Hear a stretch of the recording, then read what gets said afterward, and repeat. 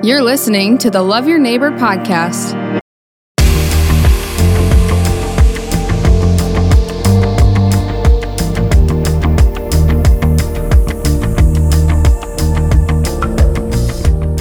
Thank you for joining us on the Love Your Neighbor podcast. My name is John, and I get to be a part of this. The podcast today is sponsored by Brandon Wellness. We are a nonprofit organization, and we're committed to building, investing in the community, the health and wellness of our community. And part of that vision is to just get to know one another, get to know our community. And today we have a very special guest. Tom Savage is with us. Tom, thank you for joining us. Really happy to be here. Thanks for asking me to come by. Yeah, you get to tell a lot of stories in your role in Brandon. Yeah. So now we get to hear your story. Yeah. Well, I tell you what, I have a blast telling those stories too. Honestly, it's when Jill, the owner of the Journal, came to me and wanted me to join the staff. There aren't very many communities where I'm a sports writer by trade, and Brandon Valley has a lot of good sports teams. So it made it an easy decision. And it's just been some great personalities. The coaches are great. There's some great kids that I've talked to. I've really enjoyed telling Brandon Valley's story over the last few years. Yeah, well, we're glad to have you. Yeah. I know that Jill, it's almost impossible to think about Jill, what she does. I don't even really totally understand what she does, but I do know that her heart for Brandon and to have somebody like you alongside to help tell more stories really is just huge. So, well, I'll tell you what, the people of Brandon Valley, what Jill does is not easy, and I'm telling you, that is a really good newspaper. It's probably the best weekly newspaper in the state, and I honestly mean that. She's done a fabulous job. That's a heavy lift, man. That is not easy, and that's a quality paper out there. So I'm happy to be part of it. Yeah. Yeah. So let's talk a little bit about kind of the personal side of Tom. Yeah. Get kind of underneath the hood here a little bit, if you will. Give us your background. Grow up. Where did you grow up? How did you get into sports writing? Have you always done that? What else? Yeah, so I'm a Sioux Falls kid. I went to Sioux Falls Lincoln, University of Sioux Falls. I had, when I was really little, my father was an automobile racing writer, and he wrote for a couple of national magazines. When I was a little kid, my goal was to work for the Indianapolis 500. I wanted to do that. I wasn't sure what that role was, but I wanted to make it Indianapolis. That was always my thing. When I was in college, the Skyforce came to town. And I had a part-time job at the Argus Leader as a sports writer. And I covered high school sports. And when the Skyforce came to town, they had me cover that a little bit. And just doing a little bit of research, I realized that my chance to really get out of Sioux Falls and make it on in a national or a major league franchise was through the NBA. Okay. And so I got a job. I was the director of public relations for the Skyforce, and I did that for a couple years. And those entire 2 years, I was really just building my resume to try and get to the NBA. I really wanted to do that. There's a thing called the Blue Book. It's the NBA Blue Book, and in it is everything you could possibly imagine for the media that cover the NBA. So it's every team PR director, every radio station that covers it, where the teams stay on the road, what restaurants, it's everything you could possibly need to know about the media of the NBA. And I spent 2 years working with the Skyforce, pumping out resumes to those two. I probably sent resumes to 16 different teams in the NBA. And I finally got a call back from the Rockets, Houston Rockets. And they called me and said, listen, there's a new women's league starting called the WNBA. And we'd like for you to come in and, because at the time, the Skyforce was the CBA, which is now the G League. It's the minor league to the NBA. And so the WNBA was somewhat modeled after that, except it was owned by the NBA teams. There were 8 of them initially. So I went to Houston, and I'll never forget, it was minus 10 degrees here when I left, and it was 80 degrees in Houston. I remember thinking it was a 90-degree swing heading down there for that interview. So it didn't take much, and I took that job. So I was the first PR director of the WNBA's Houston Comets. Oh, wow. In 97 and 98. And that was a blast. As a matter of fact, as I sit here today, that was probably the most fun I had working in pro sports were those 2 years. So from there, I was the PR director for the Lakers after that for a couple years. So I worked with Shaq and Kobe and Phil Jackson, was with those guys every day for 2 years. And then there was an opening with the Indiana Pacers. And actually, it was for their WNBA team, the Fever, Indiana Fever. So I left the Lakers, took the job as the head PR director for the Fever. Everybody thought it was crazy for leaving the Lakers to go to the Fever. But in the back of my mind was, I'm getting to Indianapolis. And if I play my cards right, I might be able to get to the Speedway. And that's what happened. I was with the Fever for 3 years. And then I was named the director of public relations for the Indy Racing League, which is the sanctioning body for the Indy 500. Oh, wow. Yeah, so I was there for 5 or 6 years. Yeah, and that was a blast. I mean, that was my career goal from when I was little. So I got that job I was 33 years old, and there are 33 cars that start the Indy 500, and that irony was never lost on me that I got it at that age. So yeah, from there I kind of missed the NBA. IndyCar didn't go exactly the way that I had wanted. I just didn't like the direction that the series was headed. And while I was with the Lakers, I helped do the PR to get the Staples Center built in downtown Los Angeles. At the time, we were at the Forum in Inglewood, which most people know that famous arena. But so we got that building built. I got hired by the Seattle Supersonics because they were trying to get a building built in Seattle to keep the team there. And so I helped kind of on that front, the PR to try and get a building built. And we failed. And that team is now the Oklahoma City Thunder. So I went to Oklahoma City. I was with them for a couple of years and spent a little bit of time working in the NFL after that, doing some PR stuff. And then it was time to come home. You know, it was 10 years ago now. And it was just, parents are getting older. It was just family was here. Time to come home. So I've been here about 10 years, been back about 10 years and worked at the Argus. And now been with Jill here for a little over a year and I'm having a blast. Yeah. So the journalism is, what would you say is the irreducible minimum for a journalist? What makes a journalist tick? When you get up in the morning, I mean, talk to me about your morning. Well, I do love telling stories. And a lot of times when I'll write a story, I'll get thank you. Somebody will send me a text, man, and say, thank you so much for that. And I've responded this way ever since I can remember.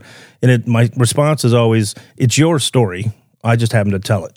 I mean, that's the thing. It's just, for me, journalism, my daughter's a senior in high school, and she wants to go into journalism as well. And I've told her this since she was little, is that, if you can write, you can pretty much do anything. If you can write it, you can do it. But if there's a certain way to write it, it's AP style writing, and there's nothing special about that. It's just a craft. It's just a craft that anybody else uses. So for like my father's a writer.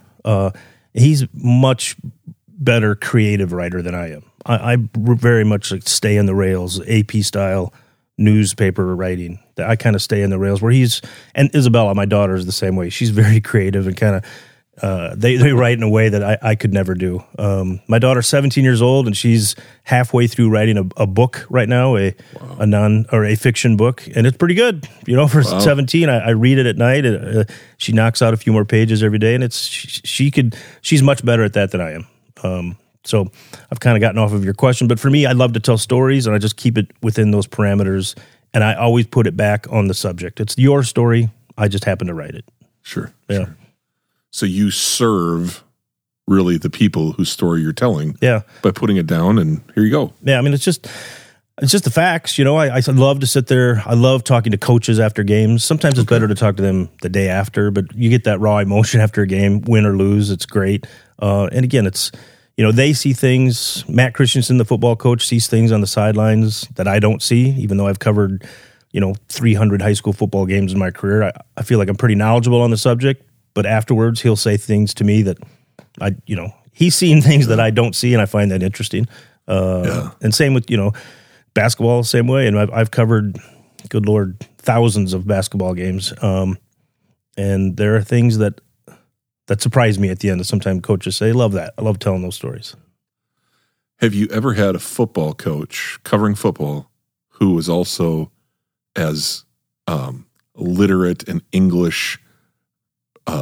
What would you say? How do you describe MC as an English teacher and a football coach? To me, that's very unique. Yeah, well, he's smart. I've noticed coaches, and I don't. Coaches are very smart, obviously, to get to that level. Yeah. They're very, very smart. I noticed on the professional level, and I use these words cautiously. There was one athlete that I ever worked with that I knew was smarter than me in the room. And I don't mean to sound but I knew he was smarter than me. And his name was Paul Dana. He was an IndyCar driver. Okay. He was unfortunately killed in an IndyCar crash in Miami. But he went to Northwestern as a journalism student major.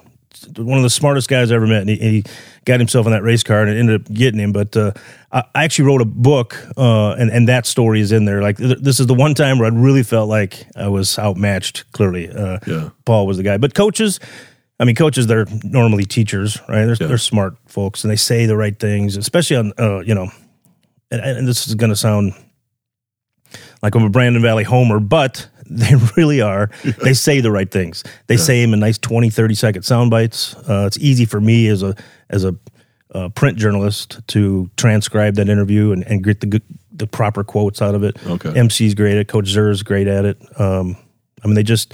They say it in perfect sound bites. They're smart, right? They're teachers. They're smart. Yeah. Deckert was a little bit more. Yeah. He would tell more stories. Well, he did. He'd get off track a little bit. He could, but he was great too. I could talk to him a lot when I was at the Argus. Sure. Yeah. And Coach Nelson's great. I mean, they're all great. I really, I've had some working, especially in professional sports, some contentious or difficult situations. I've never had one working with a Brandon Valley player coach. I mean, they're good.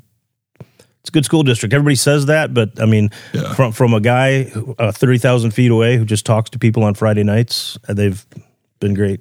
Yeah. Yeah. You get to see, like you mentioned, the raw emotion. Yeah. And I know at me being a coach and a former athlete, I mean, and I never got a lot of post-game interviews ever. Like, I don't even remember having one. Mm-hmm. Like, it just didn't happen that often. So I could go kind of, sequester myself in the locker room with all of my buddies. But to get up on a platform afterwards and talk or have a microphone stuck in your face, I'm sure you're aware many times of what you're stepping into. Oh yeah, especially high school kids. That you got to be careful, man. There's a lot of tears, a lot of emotion, man. And even when I talk to high school players, like if I call them, I always like to check with the parents first on a high school kid.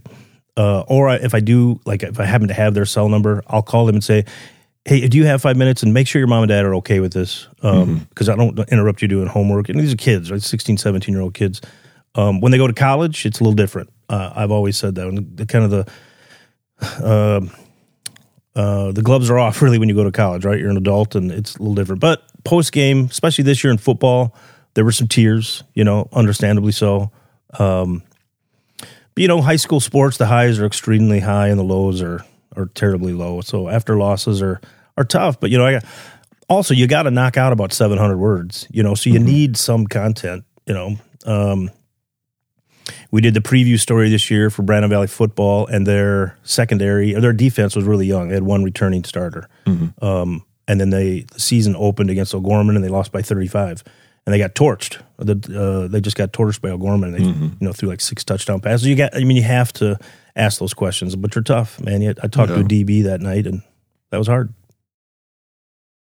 Yeah, I think sometimes when you play a position like defensive back or offensive lineman, the only time you get noticed is when you don't do your job. You're not wrong.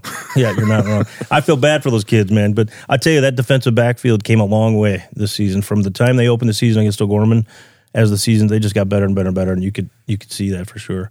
And another thing, great with like Coach Christensen, I'll ask him questions that are not the easiest. And I always say, like, I got to ask, right? And he's always the first to say, yeah, you have to ask. That's a good question. In their playoff game, they had a 4th and 4 from their own 44. And they went for it and didn't get it. And it was a big turning moment in the game. You got to ask about that, right?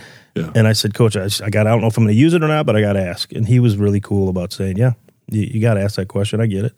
So a lot of coaches, especially like at the collegiate or professional level, they'll light you up a little bit. But yeah.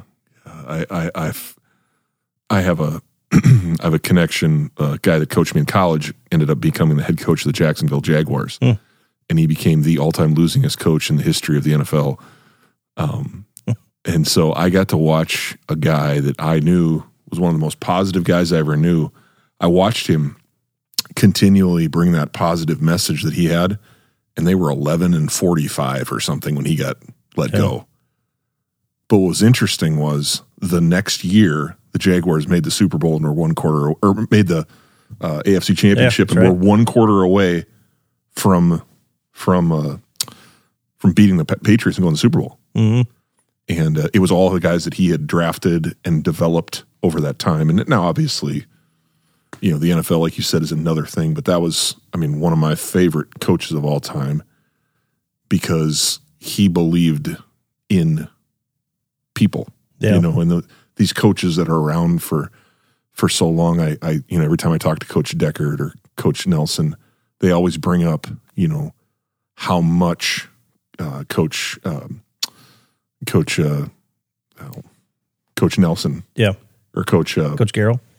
Coach Garrow, yep. Coach Garrow, and but Coach from Northern State that was up there, the basketball coach, Meyer, Don Meyer. Sure, Don Meyer, how much an impact he made on them, and Coach Garrow, of course. That you watch these in our culture, in our world, to see the impact that sports and coaches have on people.